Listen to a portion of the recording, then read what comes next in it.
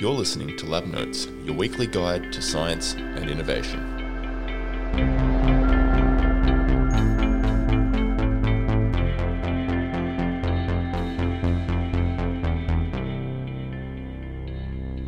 Hello, I'm Mark Ennet-Panhuis. And I'm Leo Stevens. Welcome to The Brief, where we cover two concepts from science and business. G'day, Leo. What have you got for us today? Today I want to talk about market testing. So creating any new product or service starts with making assumptions. And a key requirement for success in entrepreneurship is to test those assumptions and ultimately to ensure your plans are based on evidence rather than gut feel. Market testing is a key part of that process and one that does not come naturally to a lot of scientists and technical founders. It's the process of putting a product in front of potential customers and determining what value they find in it and what they're willing to pay for it. This can be as simple as giving an early version of your product to family and friends, convening a committee of strangers who you feel represent your target customers, or it could be placing the product online and just keeping a close eye on how end users are interacting with it. Often market testing will include an assessment of advertising strategies to see which one is most effective at convincing customers that your product is the one for them. But ultimately, market testing is about confirming that your customers love your product as much as you do and finding out how and when they're willing to pay for it. So why doesn't it come natural to people? Isn't that the whole aspect of why they're developing a market, to put it out there in a product, as a product and put it out in front of people? I think particularly scientists, engineers and technical founders tend to, at least stereotypically, be more focused on the technical details of their product. That's something called product development and product design. And that's important, making sure your product works the way it's meant to. But that's a different challenge than it is to be talking to customers and making sure customers are willing to pay for the product. So you might expect that perhaps a scientist or an engineer is really focused on ensuring that their product is the best possible product. It drastically outperforms the current market competitors, and they will put in the best materials, they'll put in the finest engineering, and they will create a product that truly is technically superior, but perhaps it costs $2,000 to construct, whereas there is a cheap and dirty offering in the market for $250, and you might find that most consumers will accept a lower quality at the $250 price point rather than reaching for that $2,000 whiz-bang gizmo. So a critical part of this process is not only designing a very high-functioning product, but making sure it's positioned in a place where consumers are willing to buy it. So even if you do all this market testing and you get to the stage where you are convinced as a company that you have a product that will work in the market, I'm old enough to remember the Betamax and the VHS video cassette systems. Betamax was in many ways superior to VHS, but VHS dominated the market and put Betamax out. Why does that happen? Yeah, I guess I can give a more recent example with the Nintendo Wii, which came out, was in competition with the Xbox and the PlayStation. In many ways, the Xbox and the PlayStation were technically superior, but the Wii targeted a different market segment and was more accessible to a different set of consumers, so was very successful at the time.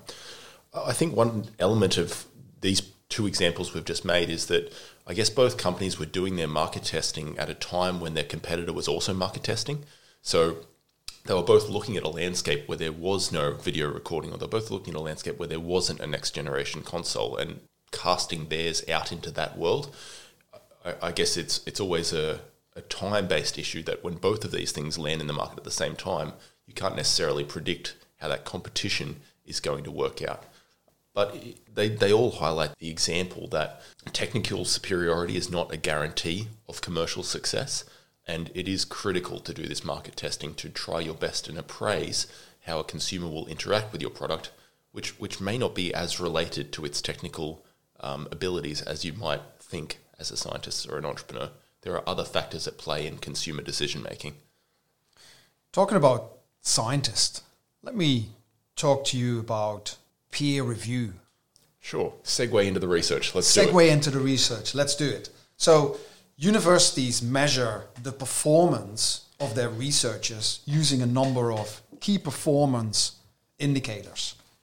And one of the main KPIs for academic researchers involves publishing the outcome of their research projects in scientific papers in international journals. Now, to draw a parallel with the world of business, you can view scientific papers as the products that academic researchers produce. And these research papers are initially reviewed by their academic peers in what is called a peer review process. If that is successful, then the research findings will be placed in the public domain through a publication in a scientific journal. Academics can then indicate that they've consumed the products of other academics by including a list of links, which are called references, to these other products at the end of their own paper. And a reference is similar to, you can see it more like it is a purchase of the scientific product. And these are, very briefly, the principal pieces of peer review. So when we're doing market testing in a business landscape, it's very much the company who's in control of that process and is, I guess, selecting the reviewers and analysing their feedback. Is that still the case in this academic landscape? How much control does the initial researcher have on that peer review process? If they submit their paper to a scientific journal, they have zero influence. If they decide another way of testing their scientific product by presenting it during a live talk at a conference, then they have a bit more control because people will ask them live questions. But to go back to the peer review process, once a paper is submitted, it goes to an editor, and the editor decides which peers are selected. Now, authors can give suggestions to the editor as to who they would like to have their papers reviewed by, but it's entirely up by the editor whether they take up this suggestion or not.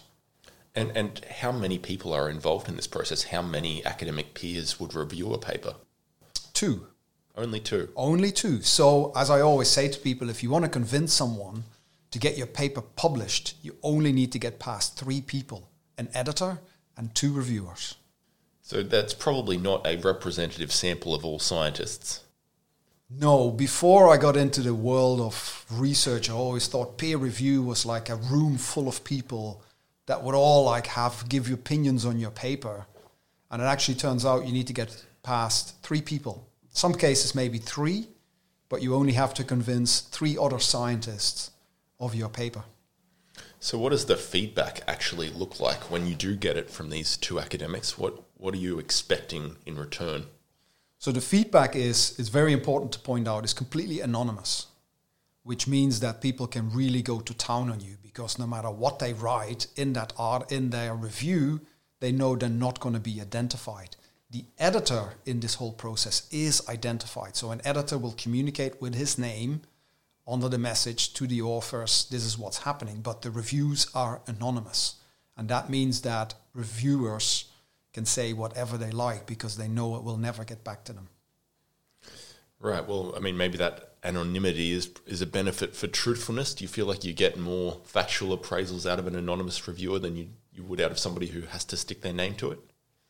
I think it would be better if people stuck their name to it because they would probably not be as aggressive in many cases as they are now in some cases. I work as an editor and I have done so for close to 10 years, so I see a lot of comments coming back, and sometimes I have to edit the comments because the comments are of such a nature that they're just not truthful and they're not sticking to the point of focusing on the scientific aspects. Sounds like a pretty brutal appraisal process. Yeah, it is. Makes it fun as well.